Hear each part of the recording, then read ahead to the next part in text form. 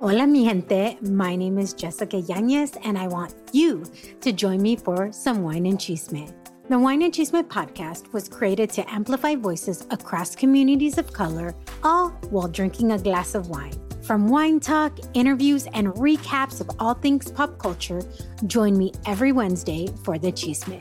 Please make sure to check out the Wine and Chisme podcast and other amazing podcasts as part of the Latina Podcasters Network. Behind that ideology that says that aquí no hay racismo, we have no racism, todos tenemos un poco de cada cosa en nuestra sangre, en nuestras venas. We all have a little bit of all the blood in our veins, so that's why there is no racism here. Was in fact a big lie, because behind that, in the everyday realities, you had abject practices of discrimination and some cases, brutality in an unjust system vis-a-vis non-white and non-white mestizo population.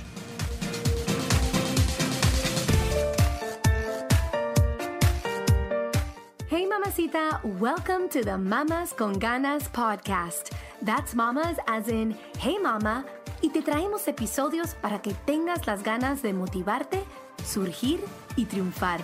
Don't be a mama con drama, let's be mamas con ganas. I'm your host, Valentina Izara.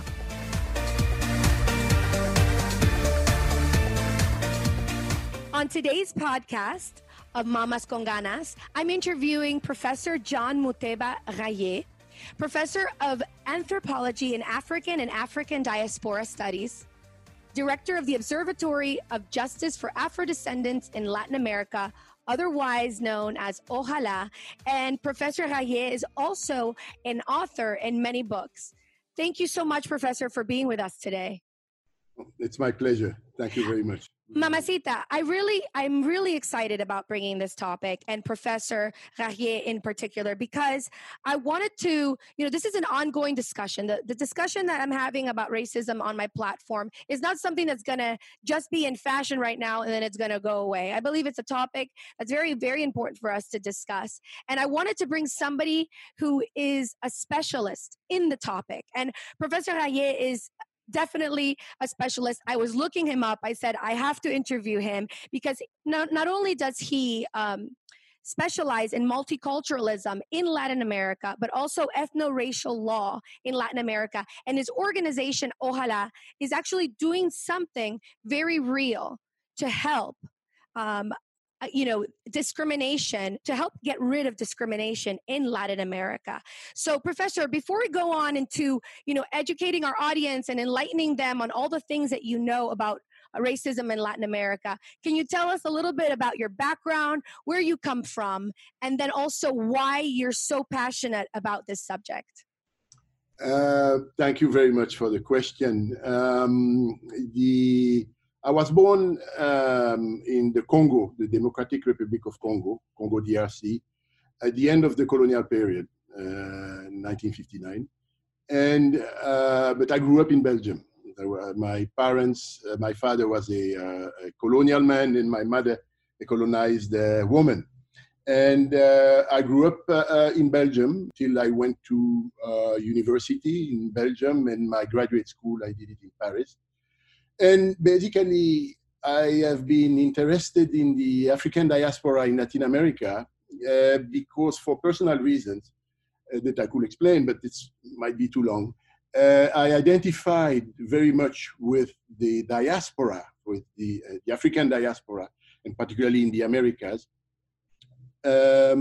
much more so than with the Congolese community that was living in Belgium at the time of my youth, for a number of reasons. And so the displacement of the communities of the African diaspora in the Americas was a source of inspiration and identification. I identified very much with their displacement. And that is what led me to be interested in Latin America when I went to school at the university. And that's what, led me to, at some point, go to Ecuador and do my doctoral dissertation on a Black community in the province of Esmeraldas in the northern part of Ecuador.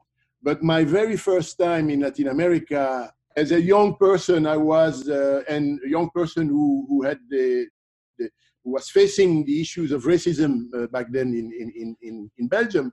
It's basically anti-racism that led me to get involved in that. Now, so let's talk a little bit about racism in Latin America, because I know that a lot of Latin Americans are very much opposed to even the idea that it even actually exists. I'm Venezuelan. I know a lot of Venezuelans who say racism doesn't exist. A lot of Latin Americans in general kind of deny its existence. Can you give us a little bit of the background? And because I know we had a conversation before, and this can go on for a very long time, but a very important movement happened in Latin America during the 1980s and all of that. So sort of give us a little backdrop as to racism in Latin America. Yes. So when we think about the race relations in Latin America, in Latin American societies, which are settler societies, just like the United States is, which is that these are societies that became independent and was led since the end of obtention of independence by the groups of settlers who were living there. And this is a very different set of independences that you had in Africa, for instance. In Africa, the indigenous people became independent and pushed away the colonizers and the settlers in some cases. In Latin America, it's the settlers who became independent, and the racial order that had been taking place during the colonial period remained in place, where you had the descendants of the Spaniards, who were the criollos, remained in charge and became, and the indigenous Native Americans and blacks. So were there different hierarchies and different groups of people that were classed as a specific and given a specific identity? Yeah, so that's how you have the birth of the white or white mestizo elite in Latin America come out of those who were in charge of the colonial economy at the time, and who and the descendants remained in charge and run the societies. And the people who were at the bottom, their employees or their slaves, kept the same position. Nothing changed for them. Independence didn't, really transform the racial order of Latin American societies that had been taking shape during the colonial period. So the interesting thing I'm talking here very generally, taking the entire region. Now, of course, we have to think, we have to be aware of the fact that each national context in Latin America is different. So we cannot make it difficult to make a generalization. But I'm talking about nonetheless, I'm talking about the entire region now. And so these things has happened differently in different national contexts. But what has happened is that the leaders of the independences in Latin America then began developing, after independence, what has been called the ideology of mestizaje, which is an ideology of national identity. And they were preoccupied by, presenting their individual nations as profoundly different from Spain and from European nations. And in what were they different? They were different because they had somewhat incorporated Indian blood. That's what ideology of mestizaje. Mestizaje referring to the very specific race mixing, which is between Spaniards or Europeans and indigenous or Native Americans, and leaving outside in general the blacks. Now, of course, Cuba, there are some exceptions. In Cuba, mestizaje means somewhat different from what it means in the Andean region, for instance. But in general, so They then developed these ideologies of mestizaje, saying that we are, we are all mixed up, and there is no racism in our societies, unlike what's going on in North America. And we are basically profoundly different societies from those societies because of that mestizaje. So there was some sort of a celebration of Native American and white mixing at the detriment of excluding Afro-descendants.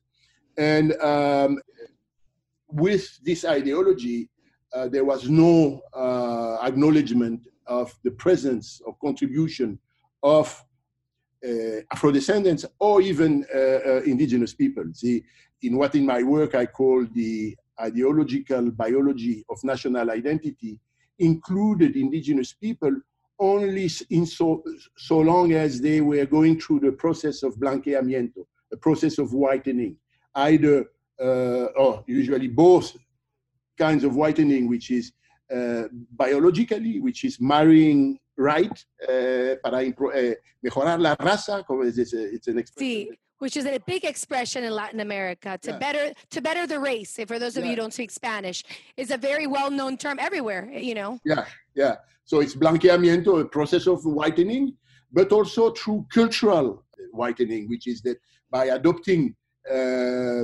European ways of being in the world. Through perhaps, I imagine so, it's very much through religion, right? And the holidays. Religion, a whole bunch of all areas, even table manners, way of dressing, and so on, you know. But this ideology had for consequence that it was invisibilizing, making invisible the communities of indigenous people who were not mixing, and as well as the Afro-descendants who were not included within. And so that's why, in many Latin American countries, Black social movements in the 70s were fighting against their invisibilization, because the official story about the nation back then was a nation in which you only had mestizos and white mestizos, and the contribution of Afro-descendants was never really acknowledged. And so this is the reality that is, in a way or other, characterizing the entire region. Ideology of mestizaje in Spanish-speaking Latin America, an ideology of democracia racial in Brazil, but which is also based on racial mixing, where you have some sort of a celebration ideologically of racial mixing. But in the facts, you had, very acute practices of discrimination. Now that, okay, let me kind of summarize to make sure that I understand what you're saying. You're saying, okay, so the Spaniards came and they colonized the Americas. When the Americas and the settlers wanted to gain independence as a way to sort of adopt a national identity, because at that point they said, okay, well, you're Spaniard and I'm Colombian, Venezuelan, Argentine, or whatever it was. And when they did that, they sort of said, okay, well, I guess the ideal of what we are is a mix between the Spaniards and the Indians. And so long as they mix with us, they can fit into that national identity. But the Afro-descendants were basically marginalized out of that identity. And also the Indians, who were not mixing with the Spaniards or with the race that was lighter, were also sort of marginalized and put aside. And they didn't fit into that ideology of what it meant to be Colombian, Venezuelan, Brazilian, or so on, right? Yeah, exactly. That's exactly, you got exactly right. So behind that ideology that says that aquí no hay racismo, we have no racism. Todos tenemos un poco de cada cosa en nuestra sangre, en nuestras venas. We all have a little bit of all the blood in our veins, so that's why there is no racism here, was in fact a big lie, because behind that, in the everyday realities, you had abject practices of discrimination and in some cases, brutality in an unjust system vis-a-vis non-white and non-white mestizo population. That's very interesting because there it is, in a way, we are a population that has more mix. Would you say we have more mix than in the North America, for example? Well, now you're seeing more mix here, but in the past, would you say that Latin America was mixing more than the United States or not? No, I don't. No, because the systems are completely different. Different. But what I'm trying to say is that the story that we are all mixed was a subterfuge, an occasion was used in order to mask and hide the actual reality for the Afro-descendants. Okay. Racial order, of the racial order in this society. Which I've learned a word that I had never learned before, which was the word pigmentocracy. Yes. So this is sort of a racial. Can you tell us a little bit what is pigmentocracy? Pigmentocracy refers to basically the existence of a racial order. Is that the refers to the fact that a very particular, a specific pigment, which is understood as being a white phenotype or skin color, is on top, and it's an expression that is used to refer to the fact that you have a very high correlation in Latin American countries between social classes and ethno-racial identity. So the higher you go in the socio-economic political ladder, the lighter you will find individuals, and the lower you go, the browner and blacker these individuals will be on the socioeconomic level. So in other words, the darker you are, the more likely you are to be poor and uneducated, and the lighter you are, the more social and economic power you're more likely to have. Is that correct?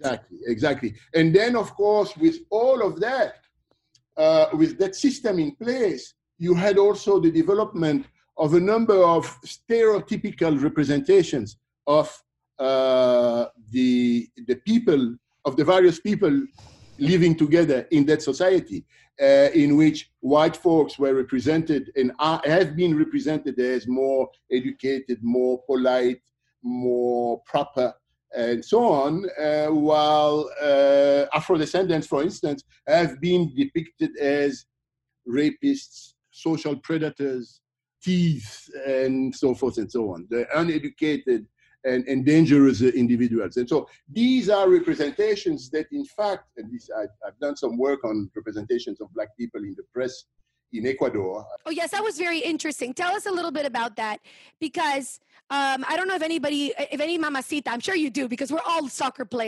lovers in Latin America, and we watch the World Cup. So your study, was it on the soccer players, right?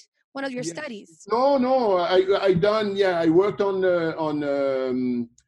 the participation of Ecuador in the 2006 World Cup.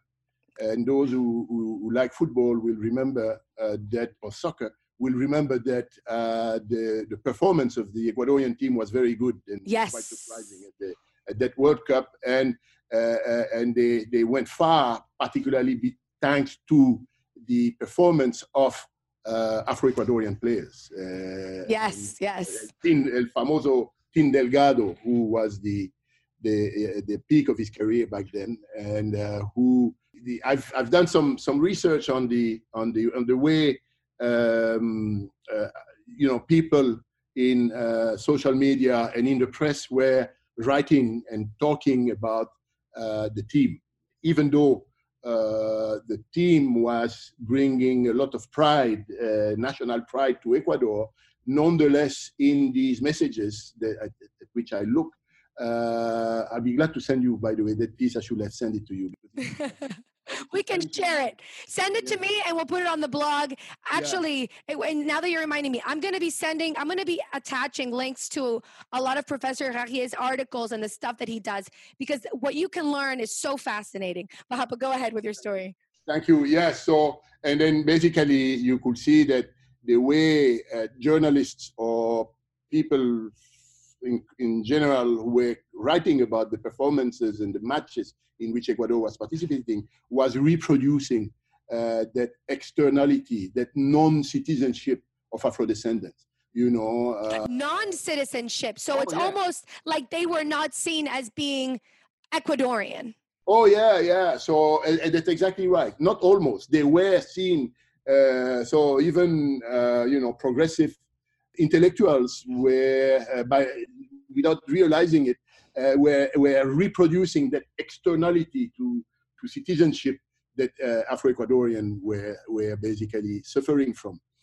The stereotyping and the way you understand the lives of Afro-descendants are made sense of by non-Afro-descendants in these contexts, racist contexts, anti-Black racist contexts, is very brutal, and can have a profound effects on the lives of those who are subjected to, And so I then engaged in demonstrating. I also engaged in looking at the representation of Black people in the press in Ecuador in general, independently from football. The representation of as a matter of fact, of Afro-descendants as football player is part of the stereotypical representation, because you have usually Afro-descendants are represented as good in two things: sport and music. And so for the rest of everything else, they are basically looked at as, if they go in these spaces, as out of place. They've had to suffer, a lot of bad treatment. But so the period of ideological mestizaje, which goes from the independences to the 1980s, was a period that I call monocultural mestizaje, where the population of nation states are imagined as being homogeneous, as being all mestizos. This is part of the ideology that I was just talking about. But then there is something very interesting that takes place beginning in the late 1980s and mostly in the 1990s, and still ongoing now, which has been, there has been what scholars have been referring to a multicultural turn in the region. And that multicultural turn was characterized by a change of constitutions, adoption of new constitutions, or the adoption of constitutional reforms, as well as the adoption of special laws that recognize the existence for the first time in the constitutions, usually in the first articles of the new constitution, the multiracial, multicultural, plurinational, some will use that vocabulary, character of these national populations. So we are not, with the multicultural turn, the official story or the official history of these nation states is no longer characterized by a reproduction of the ideology of mestizaje, but now recognizes the existence of indigenous people and Afro-descendants along with white and white mestizos. You understand? So, and why do you have this happen in that time period? Why were the 1980s the time where this took place? There are various factors to explain that. You have on one side the activism of indigenous groups as well as Black communities for their right, for the recognition of their right, for the recognition of their existence, for the end of invisibilization. Some people in the audience will remember that in 1992, so in the beginning of the 90s, you had a major process during which Spain wanted to celebrate the 500 years of discovery, because 1992. And that provoked, of course, a reaction of political organizations of indigenous people and Afro-descendants who reacted to that and said, 500 years of exploitation. These were not, we were not discovered. We could not discover ourselves and so on. So this was a very critique of the Eurocentric perspective that was behind these 500 years of discovery, the celebration. And so around, and thanks to that reaction of indigenous people and Afro-descendants, Spain, by the way, which initially didn't plan to fund activities during the celebration that will give visibility to these organizations, decided to do so. And that reinforced, so there was a vigor of these in the early 90s, in preparation of 92, a vigor of organizations and which were demanding more and more specifically the recognition of their rights. That's one factor.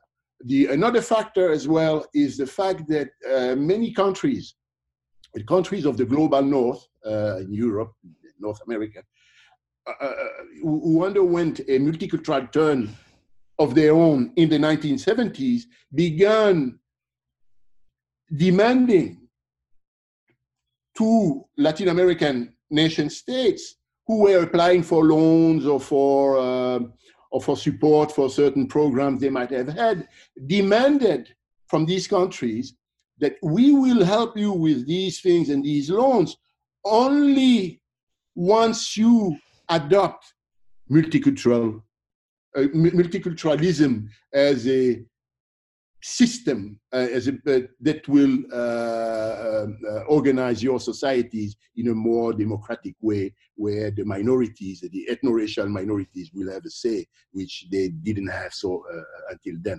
And so, what were these organizations, for example? Some of the organizations that push this? Inter-American Band of Development, IMF, World Bank, the various agencies of the UN, UNESCO, etc. So that became, this is known by, the scholars who have been working on that, is that this push where the influence of international influence from these organizations and countries, because you also had the bilateral arrangements that the United States might have with all of the Latin American countries, as well as France, Spain, and so on, and which were also demanding the same thing. And it's interesting because it's an economic push. Oh, yeah. It's more like, you want our money, then you adopt multiculturalism. So in a way, it wasn't even done as a way to get them right. It was just as a way to, okay, let me just get the funds to do this. It's very interesting. Exactly right. That's exactly right. You have to know that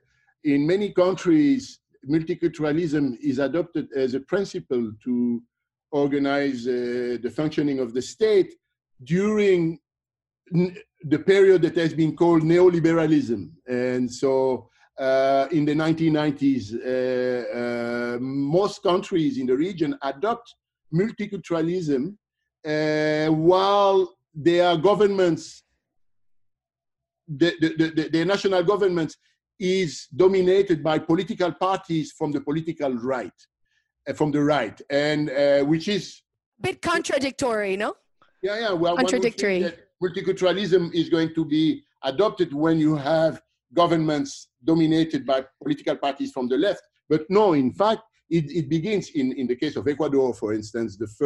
Ecuador has had two constitutions which adopted multiculturalism, and the first one in 1998, during a government which was dominated by the political party called Los Social Cristianos, the social Christians, which is on the right, the political right.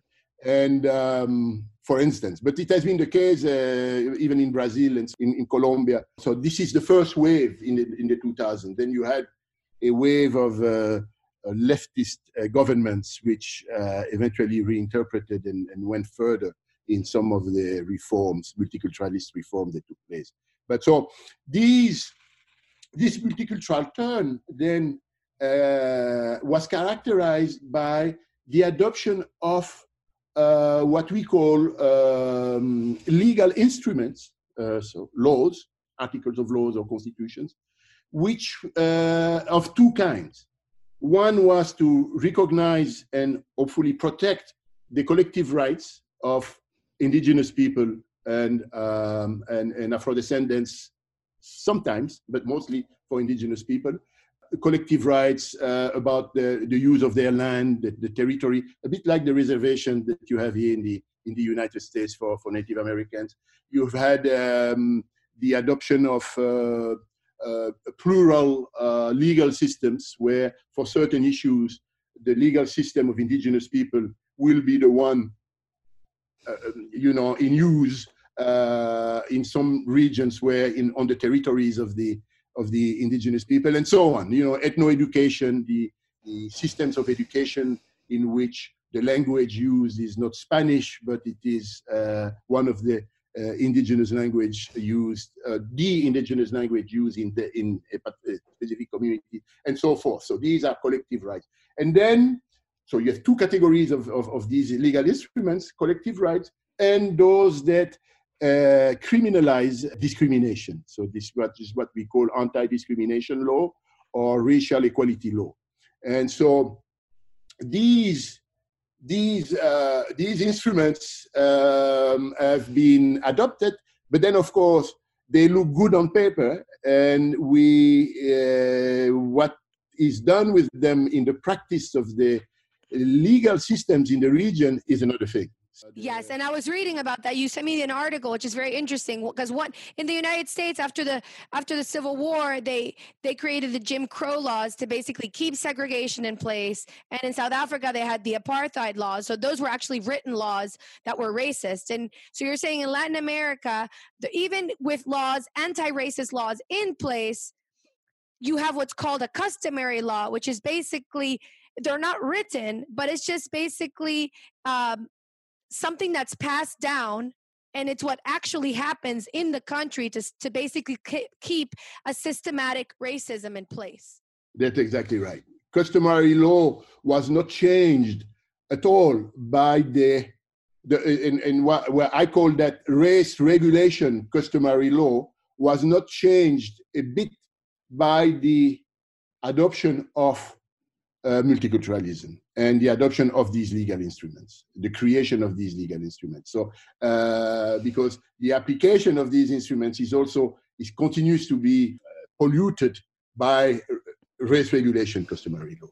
So even today, in multicultural Latin America, where you have all of these laws which aim to fight discrimination and racism, and which aim to recognize collective rights to indigenous people and Afro-descendants, despite the existence of these laws, the practice is far from respecting the spirit and the content of these legal instruments. Now, interestingly enough, that's basically where your organization that you created comes in. So, like I mentioned in the beginning, Professor Rahier is the director of OJALA, which is the Observatory for Justice of Afro-descendants in Latin America. And I love what the professor's doing with this organization, because you're basically going to the root of the problem, which is basically helping people of Afro-descendants in the legal realm. And what he's creating, and he's going to explain better than me, is basically a virtual repertory of all the legal cases having to do with discrimination against Afro-descendants in Latin America, and putting them all together, right? So that when lawyers of different countries need to refer back to, and you can explain a little bit better, they can have this sort of database of collective legal cases that have already taken place with regards to discrimination. Can you expand on that a little bit, please? Yeah, so the Observatory of Justice for Afro-descendants in Latin America, OJALA, we function in 3 languages, English, Portuguese, and Spanish. All of them are aimed at producing knowledge that will be useful to improve the lives of Afro-descendants. It's a knowledge about the functioning of the Latin American legal systems. And so the departure point of OJALA is that we are aware of the existence of these legal instruments, but we want to see how are these legal instruments applied in the court of law and in the practice, the daily practice of each one of the Latin American justice systems, in each one of the Latin American national contexts. And we are doing a number of things. So we are conducting research. We are in the process of preparing a big NSF research grant, a National Science Foundation research grant. and we look at specific cases in each country, and we look at the way these instruments were eventually applied or not, and why. And so, and that, of course, allows us to perhaps produce assessments of the application of these instruments, and also eventually propose policy changes. But the major, one of the major objectives, and you made reference to it, is that we want to create a digital repository of legal archives, of cases, legal cases, from all the regions, from each one of the Latin American national contexts, in which what we call ethno-racial law, which is this law that either criminalizes discrimination or recognizes collective rights, were in use, in which ethno-racial law was in use. And so we want to make these archives of each case, each relevant case, in our website, in our repository, so that they can be available to researchers, to students, but also to attorneys who are litigating new cases for the defense of Afro-descendant rights in their respective countries.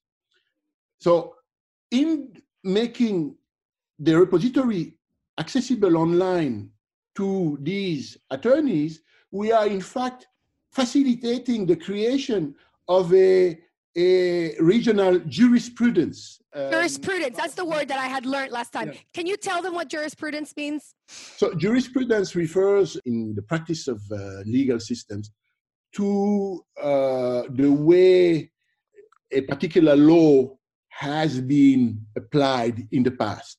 So when a judge or a jury needs to make a decision in a given case using a specific law, they must take into consideration how that law has been applied in the past. And that must inform the way they are going to apply that law in the present. So with human rights law, you may create a jurisprudence regionally, even though the instruments in use are not exactly the same, but nonetheless, the spirit and of the application of these instruments can be useful to a particular attorney. Let me say it differently because it's a bit confusing. So if an attorney in Uruguay wants to is litigating a case in which an Afro-Uruguayan person was a victim of racism, that attorney can look if there were other cases of anti-Black racism in any of the other countries of the region, and eventually inspire himself and use references to these cases in order to solidify the argument he will be developing and presenting in court.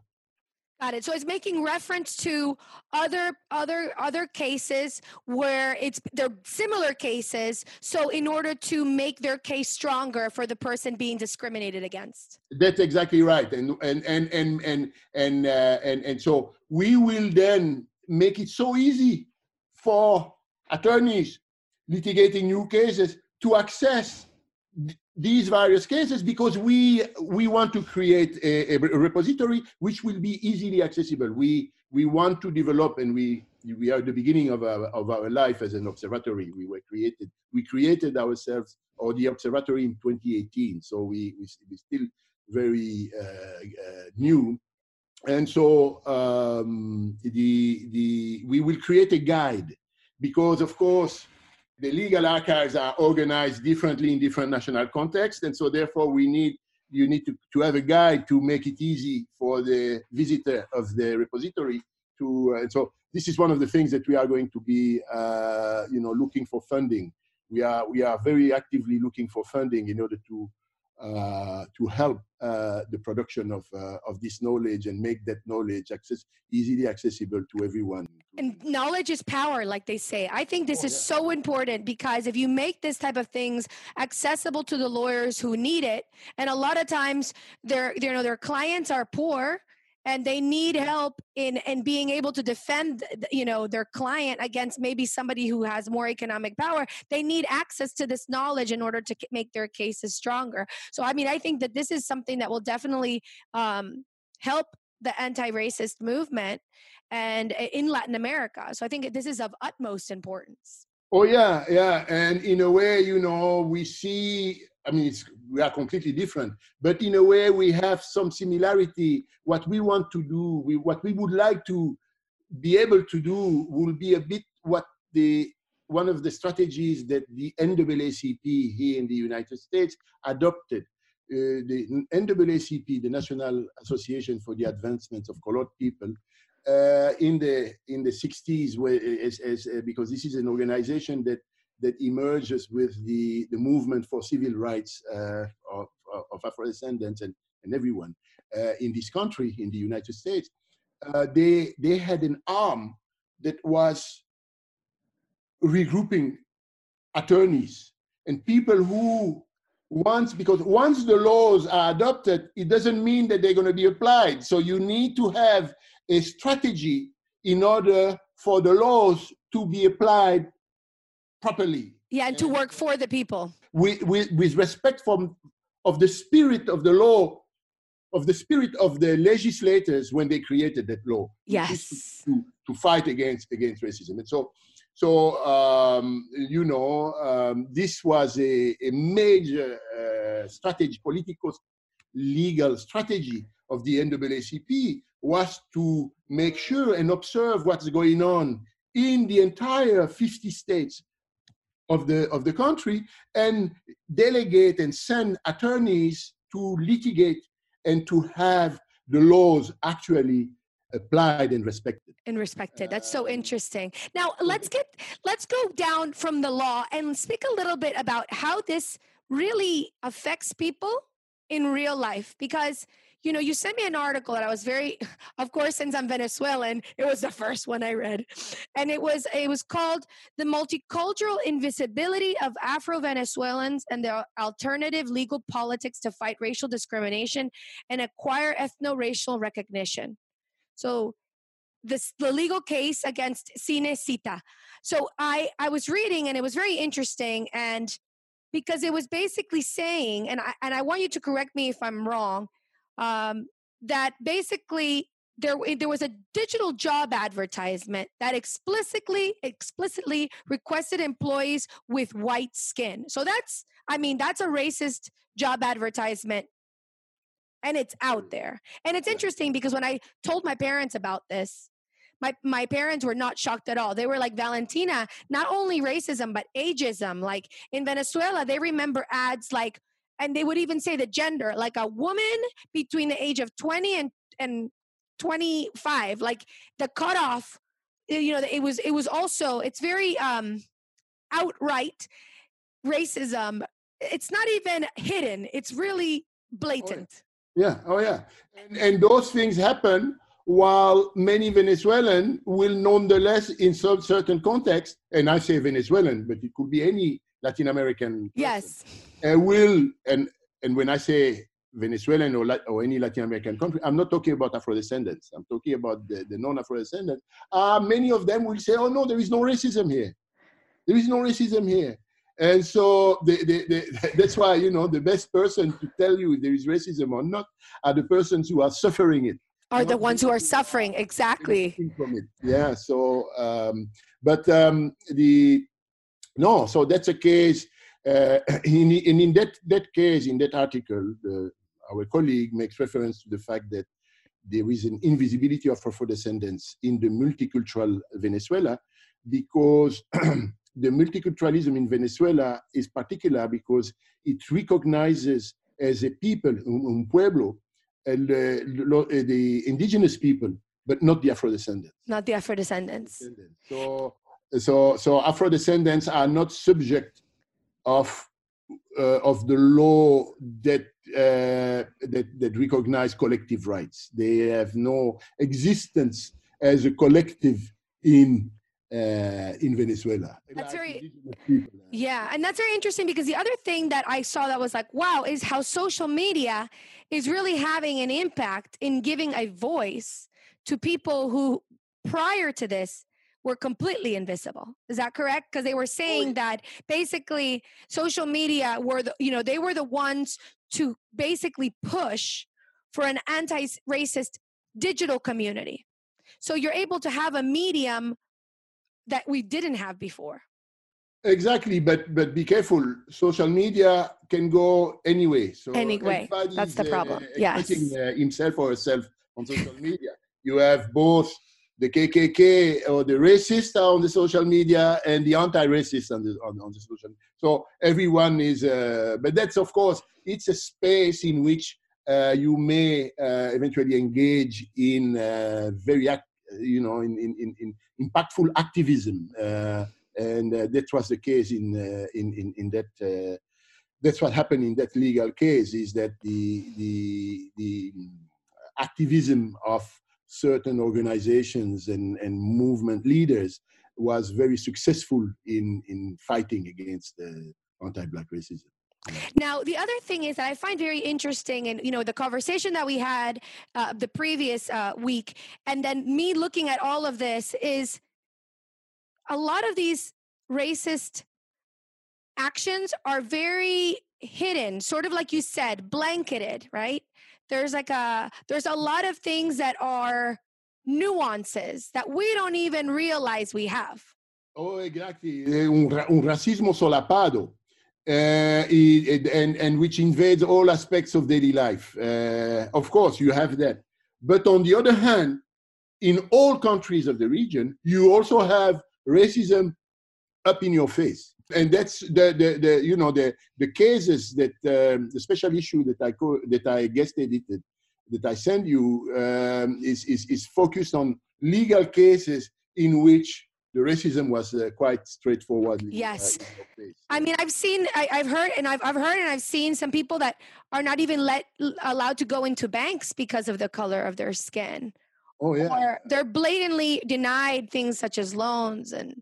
Oh yeah, or if you want an employee, a bank employee, usually you're not gonna have Black people in many Latin American countries. The teller, the person as a bank teller, and so on. There are many young people in a number of countries complain about that, and thanks to these laws, to the existence of these laws, they could, if they have the right social and financial capital, eventually go to court in order to seek for redress and put an end to these practices. But most people who are subjected to that don't have the time to do that, they don't know how to approach an attorney, and prefer to then find a job. If they can't get that job because of racism,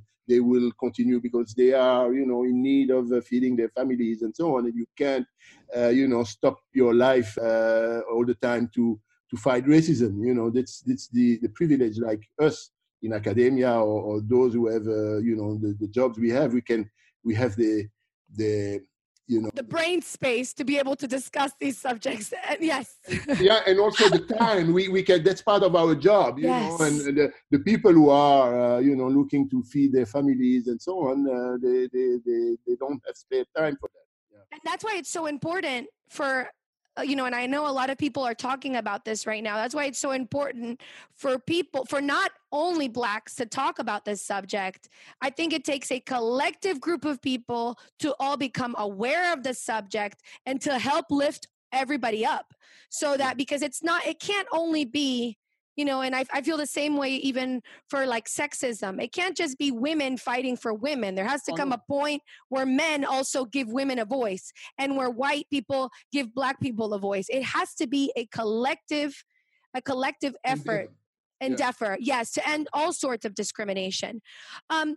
Professor, it's, and I want to say, I want to touch this at the end of the podcast, is what are the subtle things? Because, changing the world to most people seems impossible. But I think that there's certain things that can be done in households that are small things, but they're actually things that matter. And I asked you the other time, I said, I have a question. Is the word mulatto a bad word? Because as far as I knew, it was a term of endearment. In Venezuela, we use it all the time.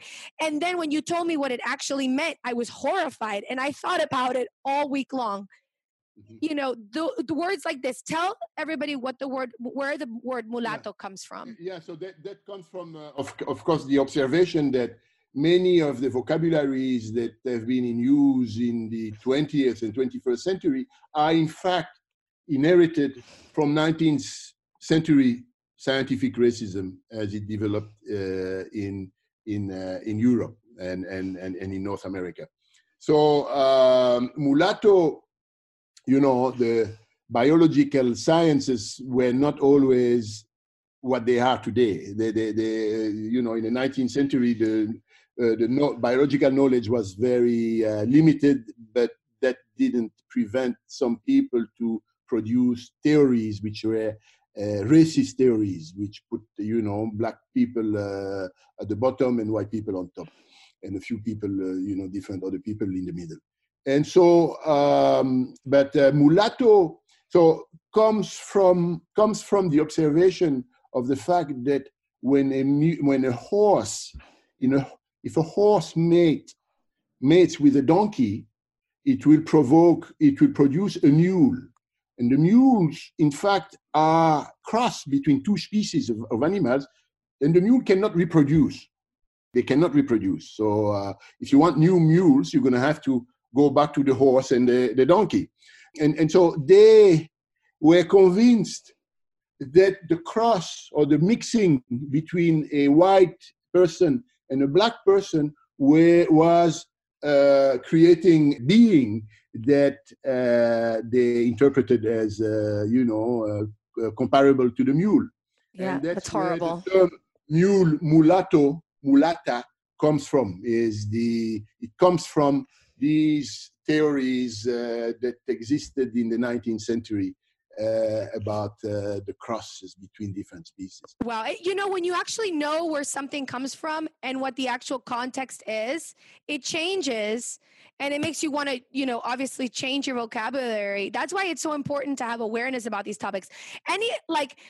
Any other words, there's so many racist terms that we use. I mean, you talked about one of them, el blancamiento, the whitening of the race, the bettering of the race, make your race whiter to better it in sorts of, it's very widely commonly used in Latin America. That's for sure a Latin American thing. And it's a obvious racist. It's based on this racial hierarchy. Yeah, of course. You want to move away from the bottom and go to move up. Exactly. But one thing that one has to really, if we want to make a difference in the world, and particularly in the region, in Latin America, is that everyone should carefully listen to those who suffer from discrimination and racial hatred. But also we all individually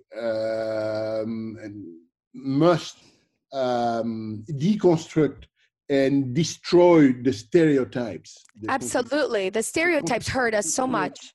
Yeah, that continue to circulate innocently, in the press or in soap operas, in TV shows, and in a number of in songs and so forth. So talking about songs, when I right before I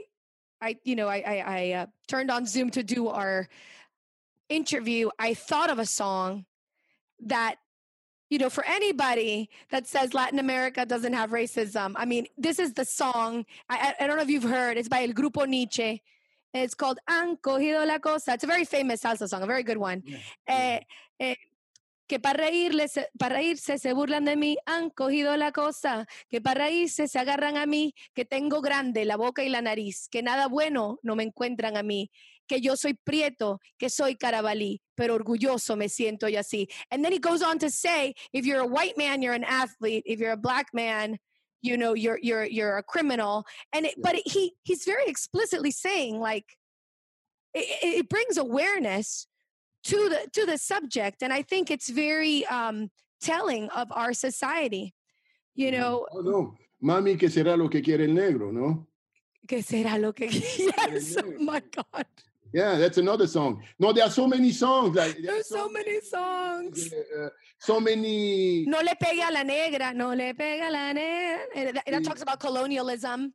And no, that one is a critique. Of course, it's a critique. Yeah. This one I told you too is also a critique. Yeah.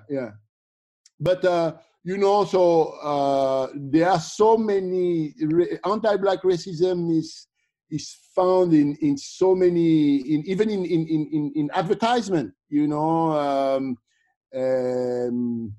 the beauty queen pageants, Professor. I was talking to my friend Jorna. She's from Colombia, and she was like saying, Valentina, how many? Because like Venezuela, for example, like was always so proud of their beauty queens, but how many of those beauty queens, were of Afro descent? It's almost like. Yeah, I've also written on beauty queens. Oh, really? You see, contests but mostly in Ecuador. I think it was in 1996. There was in Ecuador the first black woman elected Reina del Ecuador. So I wrote a piece on that, and also how she came to be and what she faced once elected, Monica Chala is her name. We need to attach that one to the blog too. I'll send you all of these pieces after we finish the conversation. But so anti-black racism finds its place everywhere, and so I would say, something also that I'm somewhat encouraged, although not naively, I'm too old for that, is that right now in the United States is that with the movement that took place since the assassination of George Floyd and in Atlanta a couple of days ago and so on, is that you do now have a disposition of American society as never before, I would suspect, that to listen and to really realize what it means to suffer from anti-black racism every day. I mean, you cannot, do you understand, live your life normally. You have to constantly, you can think about yourself as being, for instance, a young man, I'm a young man, but if you are in certain situation, you must make an effort to take into consideration how a policeman is looking at you. He's not looking at you as a teenager who is doing things. He's looking at you as a dangerous, do you understand, social predator. A young white man will be able to do things that a young white man will be able to do things that a young black man cannot do. You see the case of these two young men who are arrested for jaywalking in a street where there is no sidewalk. And so where the hell do you want them to walk if not on the street? So do you understand? This is quite surprising. I mean, it's quite edifying, and that that doesn't happen to young white men when they walk on the street. You understand? So this is a reality that the people who are not subjected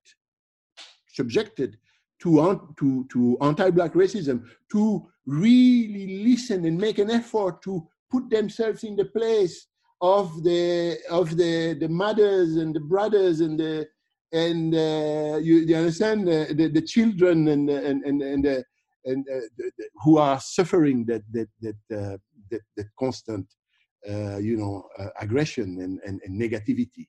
Yes, I think that's the key for human unity in general is for us to be able to listen to one another, because we all have different experiences. And when we're able to put, like you said, when we're able to put ourselves in the other person's shoe, see life from that other person's perspective and really listen, then we're able to come together and say, you know what? Wow, I don't want that for you. And not only that, it's like, I can't possibly imagine what it must feel like, but it sounds awful. Exactly. That's exactly right. And that's the good thing about the present moment, is that it eventually gives us hope that things might change, because you see the multiraciality, the multiracial dimension of these rallies, these marches. Yes. Not just black people in the street, there are a whole bunch of different people who say, the young people, they say, we don't want that. That's not this is we. And then some people didn't realize that these things were happening. There were some I've even seen on, which is, as a black person, surprising, but not so surprising. There are white people who might not have realized that things were that bad, Yes. Yeah. And I think this subject is a subject I'm seeing that causes a lot of shame, even in, on both sides. There's like the side that realizes that their descendants were despicable, that they did things that were horrible to other human beings, and that carries a lot of shame for it. And then there's a shame of not feeling like, well, when am I going to be seen? When am I going to be enough? Why do I have to prove myself and other people don't seem to have to do the same? Why am I constantly fighting for approval? Why am I constantly fighting for visibility, like you said? These are and I think also we need to keep the momentum for this cause.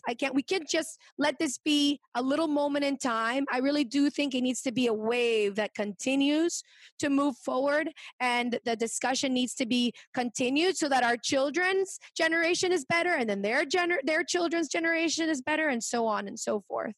Exactly. Thank you so much for being on with us. I'm going to be posting also for anyone who wants to donate to this amazing cause, to OJALA. I'm going to be putting the link on the website, and also the links of the different articles. Go ahead. And then the link, not just the link, the indications I placed, because OJALA exists within the Latin American and Caribbean Center, LAC. Mm-hmm. And so there is a way. You remember I gave you the steps on how to be able to donate. Yes. So we're gonna. What they have to do and what they should do is also send me an email. They deposit the money there if they are willing to donate for this great cause that OJALA represents. And so they donate there, and then they eventually send me an email telling me that they have deposited. Because if not, we don't know. There are many causes for lack. Okay. And the only way to mark that donation for OJALA is to send me an email. Perfect. Indicating that the donation has been made. You understand? Sounds good. But this is a really good cause. I mean, it has to do with the law, with changing and creating, like you said, a database of knowledge, and to really make something that's tangible difference in Latin America. Also, if you guys want to comment on this blog post, it's going to be under mamasconganas.com/37. Thanks again, Professor. I know this is not the last time we're going to see each other. And my email is Rahier. You'll put my email on the rahier@fiu.edu. Yes, and Rahier is Rahier. Exactly. Thank you so much. My pleasure. Hey, it's Valentina. Espero te gustó este episodio de nuestro podcast. If you liked it, or if any of our content has inspired you in any way, I'd be ever so grateful if you showed some amorcito by reviewing us on iTunes or wherever you listen to us. Every single review will help us reach more mamacitas so they can live their life con muchas ganas. It's because of you, our listeners, that we're able to create contenido para otras latinas. 1,000,000 de gracias por suscribirte, escuchar y compartir nuestro podcast. Si tienen preguntas, comentarios y más, pueden visitar nuestra página web mamasconganas.com or follow us on social media at mamasconganas. You can also write me directly at info@mamasconganas.com. Hasta la próxima, es Valentina recordándote, don't be a mama con drama. Let's be mamas con ganas. Besitos.